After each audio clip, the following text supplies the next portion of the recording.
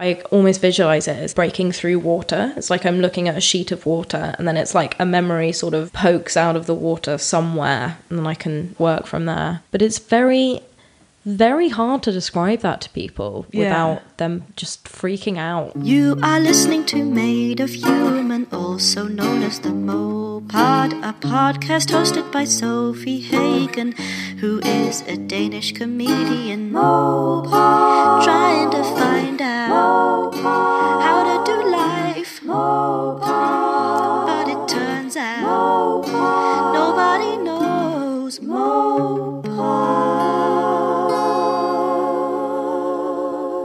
Hello, I'm going to be incredibly quick now because what happened, as you may remember from last week, is that me and Jodie suddenly stopped talking and you heard an outro, and now it's time for the second part of the chat that we had, because of course it's very special to me because Jodie is my co-host for my other podcast, Secret Dinosaur Cult, and they're a great friend of mine. We kind of had our coming out journeys as non-binary people together in a way. They helped me quite a lot in the beginning, and you know, at the moment this episode was recorded, this introduction is recorded in our Airbnb in Copenhagen, where Jodie and I did a recording of Secret Dinosaur Cult on Sunday, and I'm doing my show tonight and tomorrow.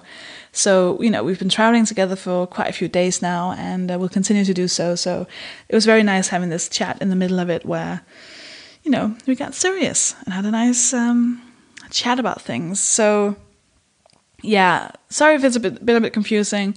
The outro that you will hear after this episode is over is one that has not been recorded after the you know, after Jodie left. Like, Jodie's not here right now, but Jodie were there when I did the outro. Hope it's not too confusing. I think I'm the only one really confused. I think you all get what's happened here.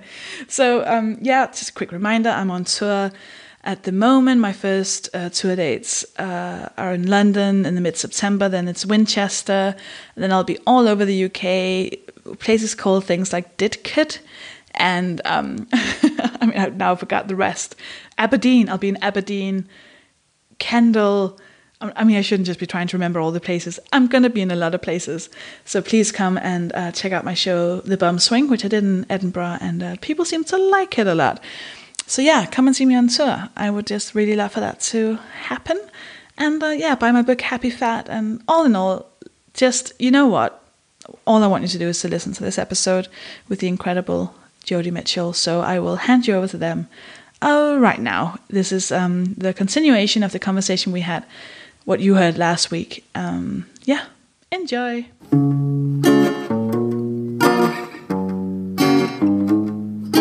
know, I'm not out to my wider family, and I think the vast majority of them would probably be really supportive and would try and understand. But it's just, it's that thing that goes, oh, they're going to think that you're this like metropolitan wanker who's made up this thing, because it's just not, it's not really talked about. All those things. Yeah. Can I ask how much of that has to do with, well, I want to ask how much of that also has to do with echoism. But for that, I think you need to explain what echoism is and what that Echoism is. Echoism, I mean, thank fuck we found a word for it. Oh my God. Right? Because the first time... Was that December last year? Yeah. I think it was thereabout, yeah. Yeah, around December. Because we actually talked about echoism the first time that we properly went out for lunch together in Edinburgh. Yeah. Because remember, we went to your favourite place in Edinburgh, Hotel du Vin. Yeah, I still can't pronounce it because they have the best bread. Do you want to talk about the bread for a bit? They just have really good bread. And then dumb UK people will be like, nom nom nom. Oh, that's just any kind of bread. It's not. It's better bread than I've ever tasted anywhere in the UK. This is really good. And you get it for free to bread baskets. But you have to order, of course. You can't just get the bread I've asked. Anyways, we were there. We were at Hotel du Vin, or Bread du Vin, if you would rather. Hotel du Bread. Hotel du Bread. Hotel bread. And at this point, from my point of view, I've had this condition, I don't even know what the word would be, like mental state of mind, this, I don't know, illness, the way my mind has worked has been very, very specific. And I have tried, at this point, I've been trying to explain that to maybe 7 different therapists, and none of them have really understood it. It just, for me, I was like, I didn't even tell. I had one friend who sort of understood it, but she didn't really understand it. And even if people think they understand it, they still couldn't really emphasize because it's such a weird thing.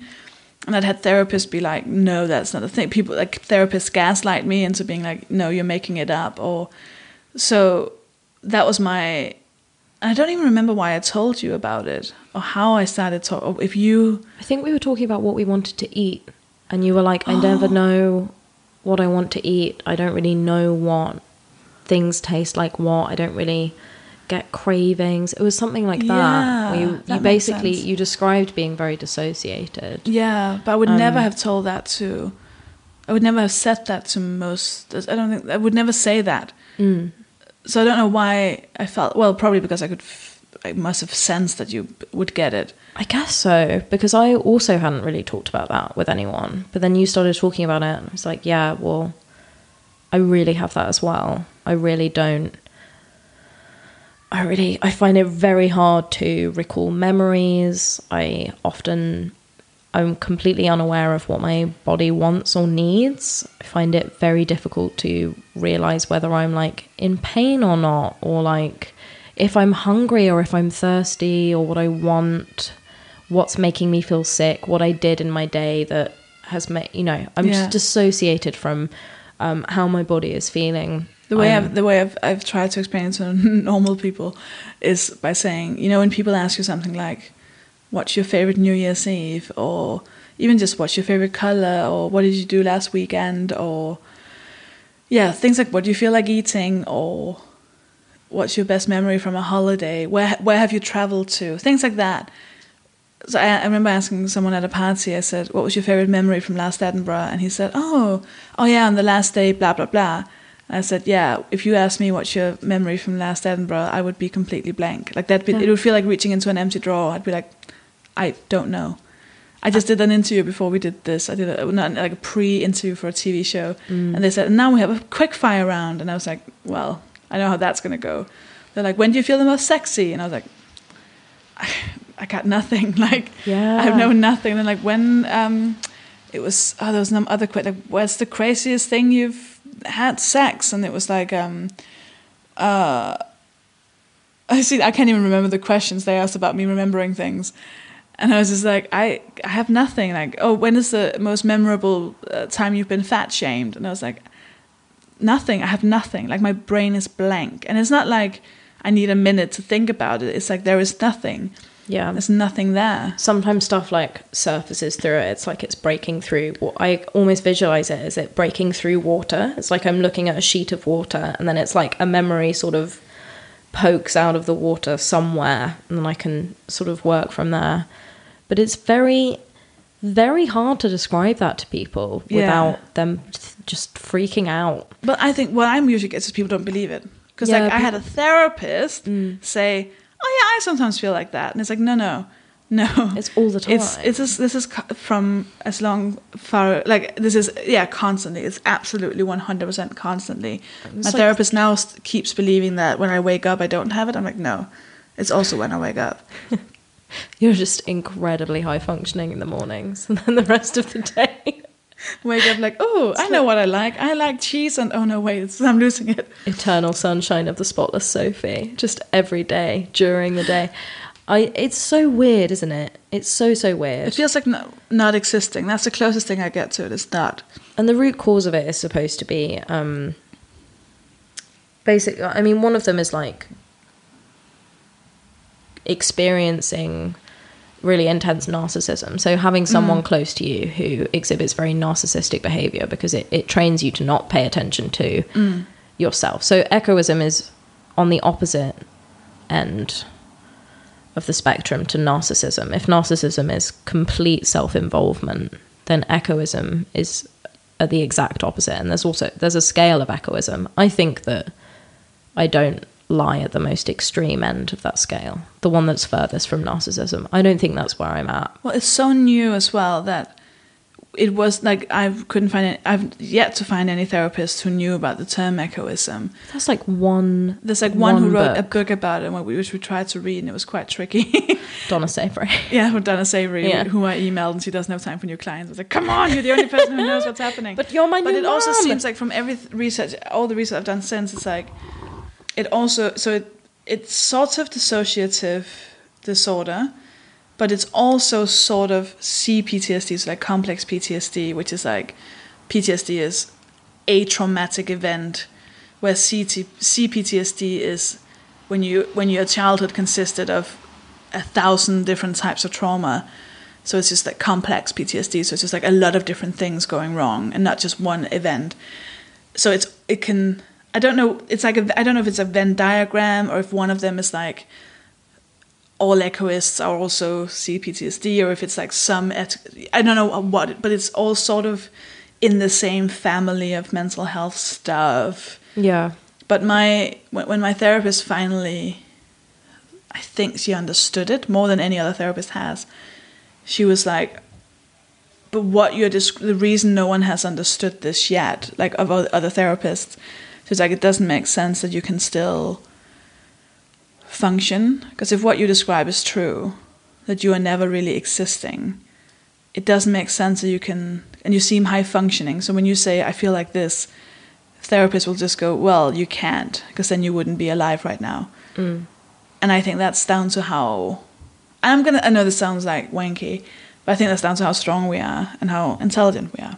I think it takes a lot of strength and a lot of intelligence and just a lot of like a strong survival skill. Yeah, and being able to be aware of it as well, because I didn't have a word for this, but I have a very clear memory, which is rare for moi, very clear memory of being maybe 8 years old and standing at my bedroom window, and I was aware of being dissociated. And as a child, I used to do this thing where every thought that I had, I would try and say it in my head so that I would process it and be present with it. Wow.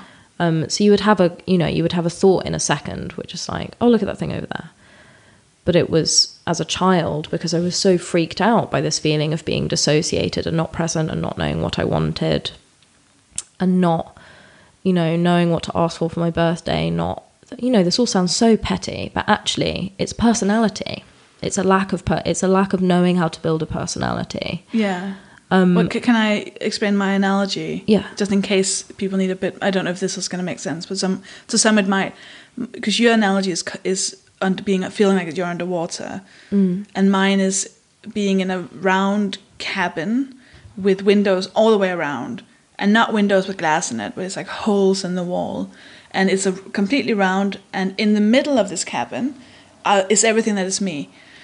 What I like, what I've experienced, who I am, what I'm feeling like complete contact with my body and like existing basically. But I can never turn around to look at it, because then I have my back to the windows and outside is danger. So I have to run in circles, being highly, highly, highly alert and aware of everything that's outside, which in practice is like other people and how they feel and what could potentially happen and dangers. And that's why, like, when I walk down the street, my brain is going, you might fall, don't fall, don't get run over, is that person staring at you, what's that person going to do, are you going to do this, what if you forget something, what if you don't forget something, did you forget to lock the door, did you constantly, like 1,000 miles per hour. So at no point do I have time to go, what do I feel like eating, because the 3 seconds that would take, I might, fall over or get run down or get abused or get harassed or misjudge someone's mood. So I constantly run in circles, knowing that behind me is... So when someone says, what's your favorite memory from last Edinburgh? I'm like, fuck you. I don't know. I'm trying to keep myself alive here by looking out of all these windows. So of course I can't turn around and look in like my memory box and be present and, who am I? Because then I'll be dead. In case that helps. Sorry, go on. It's like the best analogy ever. I had to draw it from my therapist. I don't think she still didn't really understand it. She was like, you have to go out of the cabin. I was like, no, I don't have to go out of the cabin. I have to be able to turn around. I have to get windows. The way I explained it to my therapist is that everything is underwater, and everything that's going on around me is above the water. And under the water, there's all of my memories and the things I know about myself. And, you know, and if I paddle and paddle and paddle and paddle, then I stay above the water and I can look around. If I'm conscious of what's happening, if I'm doing this process of thinking about things and being present and meditating in the morning so that I'm trying to be with my body so I feel more present in it, and going to therapy and chatting to that fucking cunt of an inner child that I have. Oh, don't say that about your inner child. Oh, I love you, inner child. You're very funny. Love you. Such a little shit. Wish it could just feel things. And then, you know, if I stop doing all of that, then I'll sink under the water. I'll just dissociate and I won't be aware of what's going on. So it's like that constant thing. But I think because I've been so aware of it, because I think I've been aware of this process since I was very little, that aware of needing to be on top of it and aware that it's weird and I didn't know why. As a kid, I thought that it was... I thought that if I stopped thinking my thoughts, eventually I would stop existing and I'd lose my sense of self. And I have like a really creepy diary entry about it, because I never kept a diary because I was really scared as a kid that I would write down an opinion that I wouldn't have the next day. So I would self-edit all of my diaries, which Alison Bechdel talks about in this Funhouse? No, in Fun Home. Fun Home, yeah. Graphic novel about correcting diary entries and stuff. Yeah, Alison talked about that when I met her. Anyways, go on. Sophie's one memory is meeting Alison Bechdel. Me and Alison Bechdel, we had a long chat about that. So. I hate you so much sometimes. Just so jealous. So does Alison Bechdel. Oh, I want to meet her so much. My butch icon. Yeah, because I was aware of that, I think that I slowly made an effort to build my sense of self, to be aware and to hold on to each tiny thing I realized, realizing, oh, I don't like this food, or like, I really love the smell of fresh air. Because when you realize a fact, it becomes a lot because you're so fucking grateful. Yeah. Like when I realized, and I felt it so strong that I liked colors, that's still a thing. Like whenever I see anything that has a lot of colors, I'm like, I have to buy that and own that because I am a person who likes colors. Yeah. I become so obsessed with there's finally a thing I know about me. I'm a person who likes colors. Yeah, so, we've done that. We're building it. And I think a lot of my personality, obviously I have a personality. Like at this point, I've developed as a person. I know what I like and what I don't like, and I'm a lot more present, and I've processed a lot of trauma, and I've had a lot of therapy, and I'm very wise. I'm a very wise woman. I'm now that I've done all of that, it's very weird to be talking about that process, because you're right, it just sounds like I'm chatting absolute shit, because it's like, obviously I have a very clear moral compass and I have lots of opinions, and I call shit out all the time, and I go out into the world and I run on my feministly agendaed nights, and obviously I have a personality and I have opinions and I exist, and I have a I have a room with my things in it and I like my things, and all of that is true, but it's never something that stops completely, I don't think, because... And the reason we know for me, the reason I know it's not normal is because I've had 5 times in my life where I existed, and it was all like sudden triggers, like 5 big things that happened in my life, after which I suddenly felt alive, and suddenly it felt like breathing, it felt like I could smell things, I suddenly could, I like apples, and I would go and buy an apple and eat the apple and taste the apple, and I was like, oh my god, this is what it's like to be normal. And that's what people just feel on a regular day basis, that, I feel like having an apple, I feel like having a salad, I remember this thing from Edinburgh. That is just what being normal is. So I imagine if you've just always felt like that, you can't imagine not having that. You can't imagine the blankness and the emptiness and the distortion and the anxiety. And I imagine if you're a proper, I don't know, normal might be a problematic way of saying it, but like non-echoist person, you can't imagine what it's like to wake up on a Tuesday and then suddenly it's Sunday. And you've not really been aware at any point of what's actually happened. And time hasn't, like, for me, an hour isn't an hour. It's like it's not even really there. So it really affects time for you? Oh, hugely. Okay. But then when I was alive, an hour was 60 minutes. And I could do things in an hour. That's so interesting. Like, it was like, I have an hour. Wow, what do I do with my hour? Yeah. Where now, when I'm dissociated, echoist, CPTSD, whatever it is, non-existent, and an hour just goes away immediately, because that hour is me running from window to window, being like, shit, okay, what's happening, and then suddenly the day's gone. And all of that time, I could have just been in bed, but I was not present and aware and safe. Do you think that's why we became funny? Because humor is reacting. When you are growing up, being funny isn't anecdotal, because you're children, you don't have anecdotes to tell, really. You're reacting to stuff in the moment. You're commenting on stuff in the moment. That's how you become funny as a child. And I think that maybe that's why I became funny, because as I grew older and you begin to gather your experiences up that you can talk about with your friends. And obviously I couldn't talk about my home life with my friends at all. There was no way that they would understand it, because I'd been scholarship to a super posh school, and my home life was like homelessness, and there's no way they were going to understand that at the Perth School for Girls. Absolutely not. Not whilst I became head girl. Was there going to be like, welcome to speech day, and now the topic, homelessness? Like, it would have gone down badly. I think that's why I developed this love for humour as a communication method. When do you remember thinking, when's the earliest time you remember thinking that you were funny, or being aware that you were funny, or knowing you were making jokes?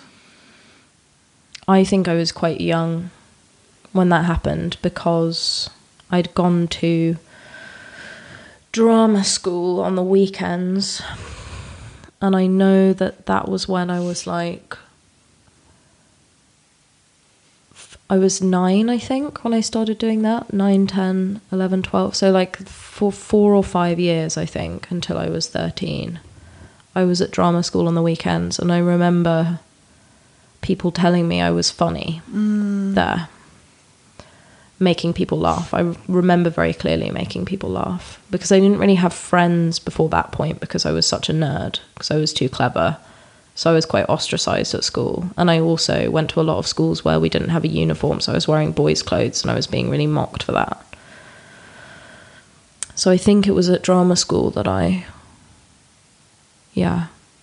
So I would say around 10. Must have been around 10 that I became aware that I was making jokes with people.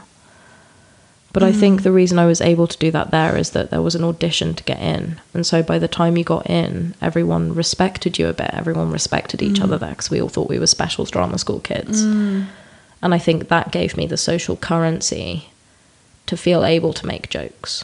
Whereas before that, I think I always felt like too much of a loser to even have the platform to start being funny, maybe. Oh, interesting. But my family always told me I was funny. But I don't know if that was like you're so quirky and strange. It's always quite hard to unpick that language. I didn't think I was funny till, or know I was funny till like a month before I started stand-up. That's so funny. Like when I remember things, or when people tell me about me as a young person or a child, I can see I was funny, but I was the kind of funny that people didn't assume it was funny. So people didn't get it. So I was more like the weirdo. And I mean, it took me till like a year into doing stand-up before I realized that my mother is funny and that my grandmother is funny. Because I just didn't assume they were. So I would just be like, oh, she's saying something weird again, or oh, she's being offensive, or oh, she's being annoying, or being weirdly sarcastic or angry. But now now I'm like, oh wait, that is fucking hilarious. But in the really dark, sarcastic way, which isn't like, you know, puns funny or like clowning funny. It's just like a really dry comment that you have to think about for a bit before you go, holy shit, what the fuck is that? Yeah. And that was sort of me making like a comment that I'd probably think was funny, but then people would be like, oh, why are you saying that? That's so strange. And I'd be like, oh, I don't think you really got what I was trying to do there. And I think that's just like people just not assuming that I could be funny for various reasons. Like the boys I hung out with, they were hilarious, and we would laugh a lot at each other. Yeah. But they were the funny ones. I was just like, whatever. The girl, probably just like the girl. Yeah. Do you think that's what I'm talking about then? Do you think it's the social currency thing? Because it was only at drama school where I'd auditioned and gotten in and everyone thought we were great, that I was funny. Meanwhile, at my normal school, I wasn't funny there. And I wasn't seen as funny until I started going to Perth Girls when I was like 13. And then I made friends who thought I was hilarious because everyone there was a young woman. And, you know, everyone there had passed all of these exams, and so everyone kind of respected each other, and everyone was filled with that ludicrous sense of self-esteem that rich children are told to have. They're told they have a stake in society and that they're the good ones and the poor children are bad. You know, so this is all incredibly problematic. But it was only when I started there that I became funny at school. Well, I think that is. I remember the first time I was backstage at an open mic. And at that point I had like a few groups of girls, you know, like girl talk with girls going out for brunch, woohoo, that whole thing. I was trying to fit into that. And I remember in my third show, I tell the story about my grandfather's funeral, and that had just happened at that point. I remember, and I thought it was a hilarious story, but dark as fuck. So I was telling all my girlfriends, and I remember them just staring at me like, that is horrible. And I'd be like, oh. And then I was backstage. But it is so funny. I know. Then I was backstage with these comedians, and I was like, I felt like saying it, and I was like, oh, I'm going to say it now. And so I told them the story, and they laughed, and they were like, that's fucking hilarious. And I was like, I'm home. Finally, these people get me. There's a place where I'm being read as funny, and they can, you know, these incredible comedians saw straight through me and were like, you are funny. You're definitely funny. I remember sleeping with a comedian, and afterwards he was like, you're so funny. And I was like, oh my God, like usually when I make these jokes, these comments, people just look at me as if I'm really strange. And this is incredible. And I think for me in my childhood, that was just, there weren't room for feelings. There was no room for feelings. No one should feel anything. Feelings are bad and weak and bad. Yeah, same. So instead we joke. Yeah. So, you know, like if I was to fall and I like hurt my knee or something and I was like crying or about to cry, you know, we would laugh at it. Like, oh my God, you look so stupid when you fell over. And then you just learned, ha ha ha, okay, we laugh it off. You look stupid. Ha ha ha ha ha. Do not show weakness. Do not show weakness. Yeah. So that was my reaction. Also, then that's why I didn't fit into all of these spaces with these, cis women, because they had been socialized to feeling their feelings and like, you know, softness, and it's okay to cry and it's okay. And I hadn't had that socialization because I was just like, do not show emotions, laugh it off. Yeah. Same-o. Same-o. I mean, we could obviously, not just we could talk forever, we will talk forever because we're here till Thursday. Yeah, but, I know. We'll just continuously talk. I was going to ask you if you think that the comedy circuit is like that as well, that it's just circles within circles of context and how people see you. Because I think that then within the comedy circuit is like whether people read you as funny or not is why they laugh more or less at your set. Oh, yeah, you mean like you can do the same set in a comedy club with a lot of like hen do's and stag do's where they're more oi oi oi laddie, and then you do it in your own night where it's feminists who respect women. Yeah, it's whether or not they see you as funny when you walk on stage. Yeah, that totally That's why, like, when I gig to lads at comedy clubs, which I try not to do because it's damaging to my mental health. Yeah. And I hate it. But I can't just go up and be like, here is a joke. I have to go up and be like, yeah, I'm fat, and here's a joke about that, so now you can relax a bit. And I have to be more aggressive, more masculine, more like self-deprecating. I kind of have to like earn their trust first so they feel comfortable with me. Yeah. Because the second the MC goes, here is a female comedian, and they just tense up, or they go to the bathroom, or they're all like, this is not going to be funny, it's in their heads. Yeah. Where if it's my own audience who in their heads are like, we are going to see Sophie Hagen, and I like their comedy, this will be funny, it's a different, even though it's exactly the same joke. The world. Imagine being a white straight cis man. And knowing that one day the waters will rise and drown you. And you've had the best 50 years of your life. Thank you, Jodie. Where can people... Oh, well, I mean, usually I would ask the last question, but you've already answered that, haven't you? Do you think it will be different now? The baby question. Yeah, maybe. We'll try. Okay. You're in the delivery room, and little Jodie, they have just been born. And they come out all screamy. I can see you being like really red in your face, being born. Yeah. And they're screaming and crying and screaming and crying because it's all very terrifying and scary, and there's lights and sounds everywhere. And you now are holding yourself as a tiny baby, and little Jodie is like looking at you like, what the fuck is this? Is this life? Is this what life's going to be? What the fuck? And you know exactly what's life going to be up until this point where you're 25. Yeah. You know exactly what's going to happen. Homelessness. Lots of queer stuff. Lots of drama. Mm. And you know what's going to happen. There's going to be lots of lights and sounds everywhere. But you get to say something to yourself about what life is going to be like. You can't change anything. So giving any kind of instructions or advice doesn't work.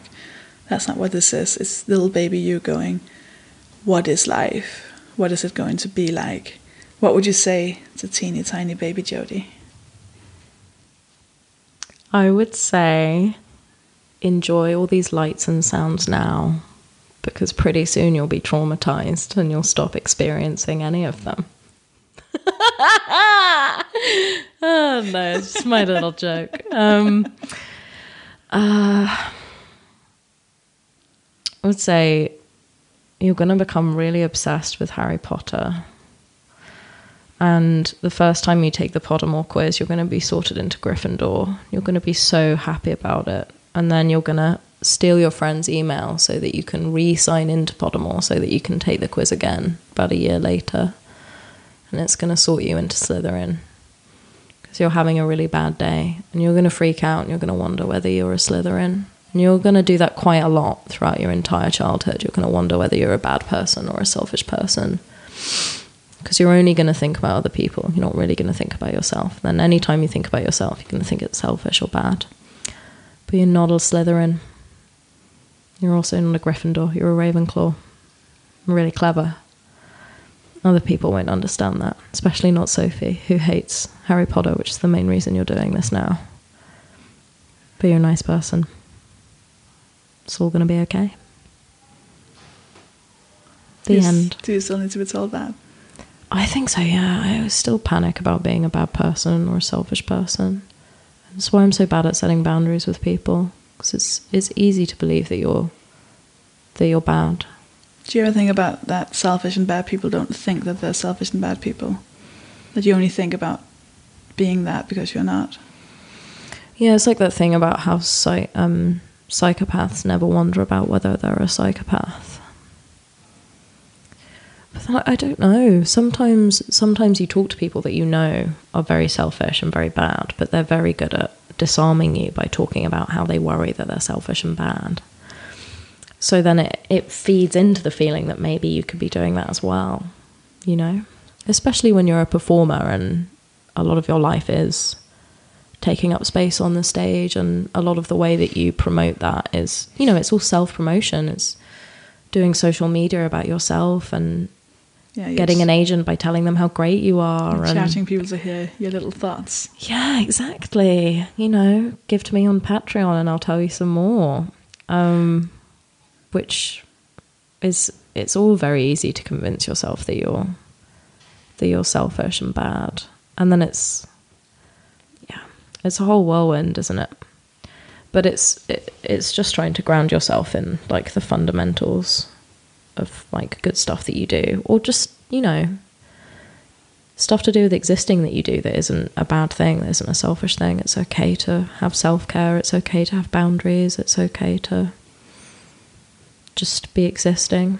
Do you think it's ever about not needing to be definitive? Because I feel like my go-to reaction would be to say, you're definitely not a bad person, you are definitely not selfish. And that sort of feels destructive in a way, because I think in a way what you probably should say is, well, sometimes you're probably a bit selfish, sometimes you're probably a bit of a bad, like not just you, but like people. Yeah. You'll be a bad person sometimes, you'll be a good person sometimes, you'll be a tired person, you'll be a flawed person sometimes, you'll be more selfish than other times because you're tired or you don't have energy, or I feel like we should also leave room for sometimes fucking up. And, you know, we can't, like, being a good person, what even is that? Does that mean you have to sidestep yourself all the times and only do things for others? Or, yeah, you know, like, when do you also have to prioritize yourself? Otherwise you're going to end up burning yourself out, and then you can't be anything for anyone. Yeah. So maybe selfishness is sometimes the right thing to be. And we just don't have more than one word for selfishness, right? There's like self-prioritization, because sometimes you do have to look after yourself in order to be able to look after other people. Yeah, and like, also it's if you're nuanced and complicated. If you're in any way an empathetic person, people will automatically take more from you and demand more from you, because you meet them with this, hello, I am a person who will always care for you. I am a person who will always take your feelings into consideration. I am, you know, and then people, you know, if you suddenly start setting boundaries within, like inside of a already functioning friendship or relationship, people will start to feel that as a criticism or an offense. Where if you've from the beginning were like, I have clear boundaries, I'm going to think of myself, they would never call you selfish if you set boundaries. You know what I mean?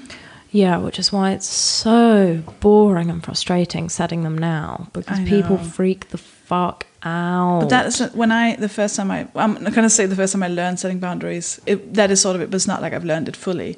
But that was when I was just doing everyone's homework, like saying no to no one. I did everything, like anything for anyone. Oh my gosh. I was like 17, 18, and my therapist was like, you need to start saying no.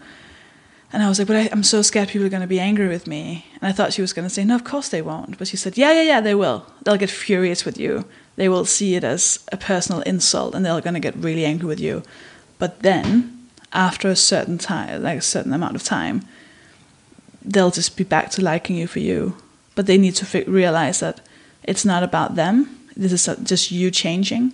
And that's okay, because they'll immediately think it's about them. Yeah.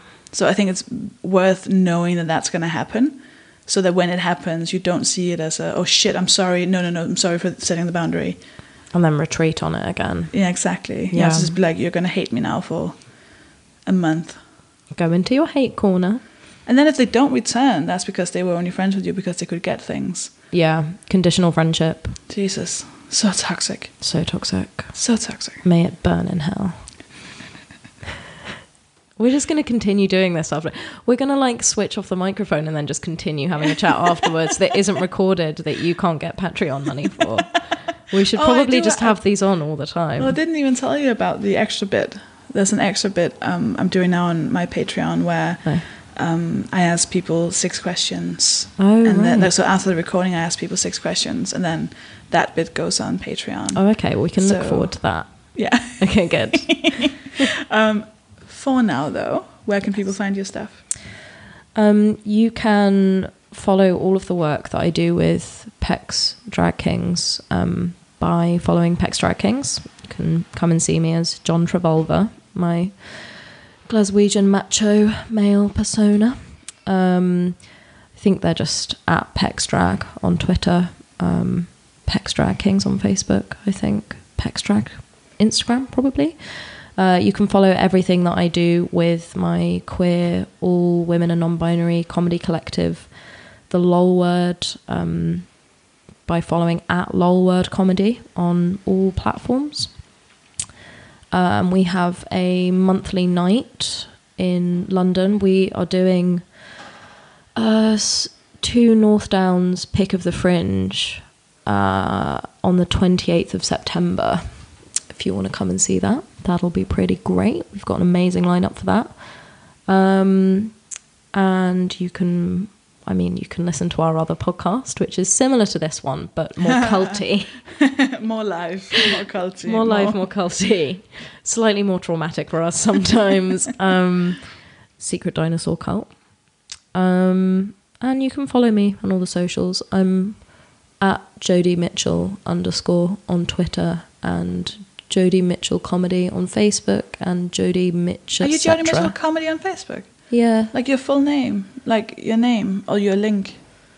Like at Jodie Mitchell Comedy is how you can find my page. Or the page is called Jodie Mitchell, I guess. Good, because I was going to have a go at you there. No. The page is called Jodie Mitchell, but the tag of Jodie Mitchell was already gone. So it's at Jodie Mitchell Comedy. Don't worry. Okay, I'm good, sorry. As you can see, I have a very good social media manager who I don't pay. And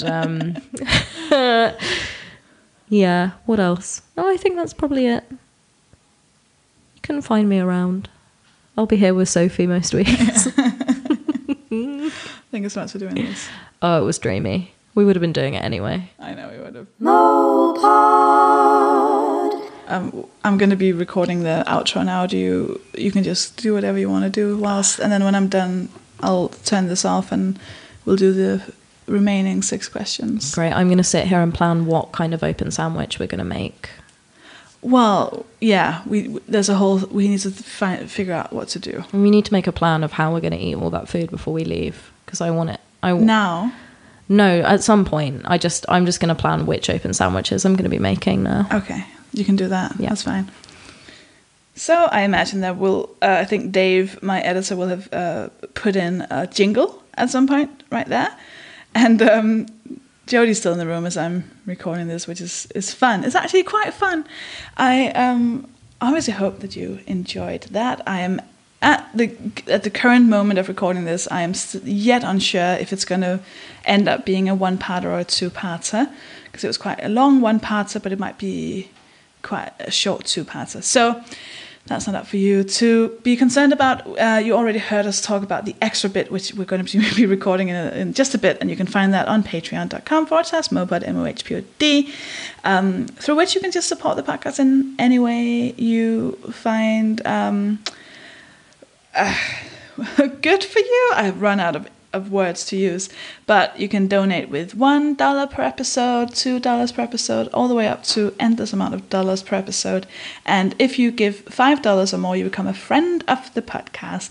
And if you're a friend of the podcast, that means I will read out your name at the end.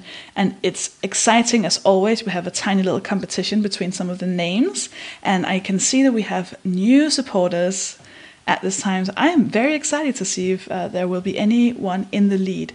So I want to say a massive thank you to everyone supporting this podcast, both by telling your friends about it, writing about it if you're a journalist, telling people on Twitter, supporting with one-off donations via PayPal, or if you give less than $5, of course, I'm also very grateful if you come to the live shows.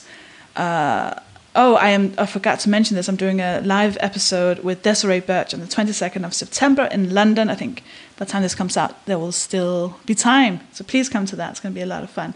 But as for now, I want to say a massive thank you to these wonderful people. Jodie, are you listening to the names of these wonderful people? I really am. Amazing. Huge thank you to Alan Bland. Alan, you're new. Welcome.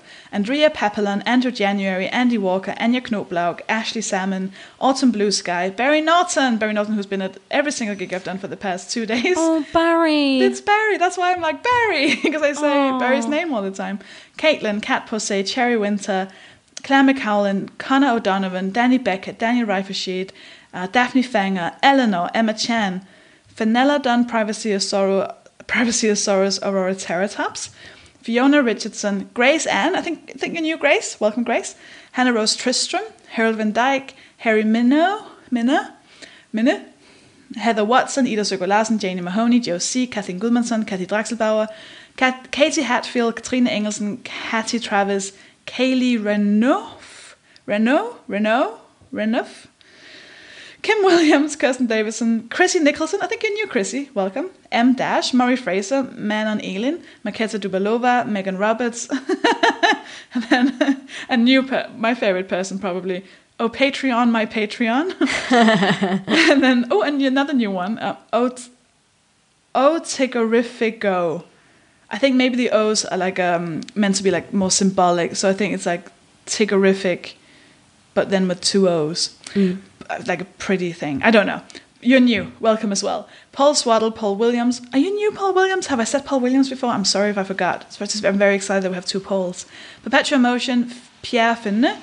And then we have Rachel Dash, not really. It's Lily and Harry French in a Rachel costume, which I don't think counts towards Rachel's, but I appreciate the effort. Rachel Evenheim, Rachel Ferdy, Rachel Phillips, Ragdoll, Robert Knowles, Robin Cabell, Russell Hughes, Sarah Ferrer, Ikesit, Sarah Allen, Sarah Plumer. We still have 3 Rachels and 3 Sarahs. Very exciting. Susie Tyler, Victoria Greer, and Victoria Layton. And I do believe that one of the Victorias is fairly new, so that means we could soon have another Victoria, and then the Victorias would be in the lead with the Rachels and the Sarahs. I don't understand that you people do not care as much about this as I do. I think it's very exciting. Oh, also we have 2 polls now, so if you get a 3rd poll, well, you know what would happen. We'd have a proper competition. And I'm sorry to the Katies and the Catties and all of you, Katrina and Kathleen. I still haven't decided. If I just had a category that said cat, you'd definitely be the winners. But your names are all very different. It's a whole thing. I'm sorry for it being very tricky. Thank you so much, people, for listening to this, either 1-part or a 2-part. I'm going to figure that out soon. You're brilliant. Thank you to Dave Pickering for producing this episode, to Harriet Brain for writing and recording the jingle, to Linda Brinkhouse for the logo. Usually I would thank wherever I was doing this episode for having me, but this is an Airbnb that I have booked, so thank you to myself for booking this place. Thank you to Jodie for being an amazing guest, and I will speak to you next week. Bye!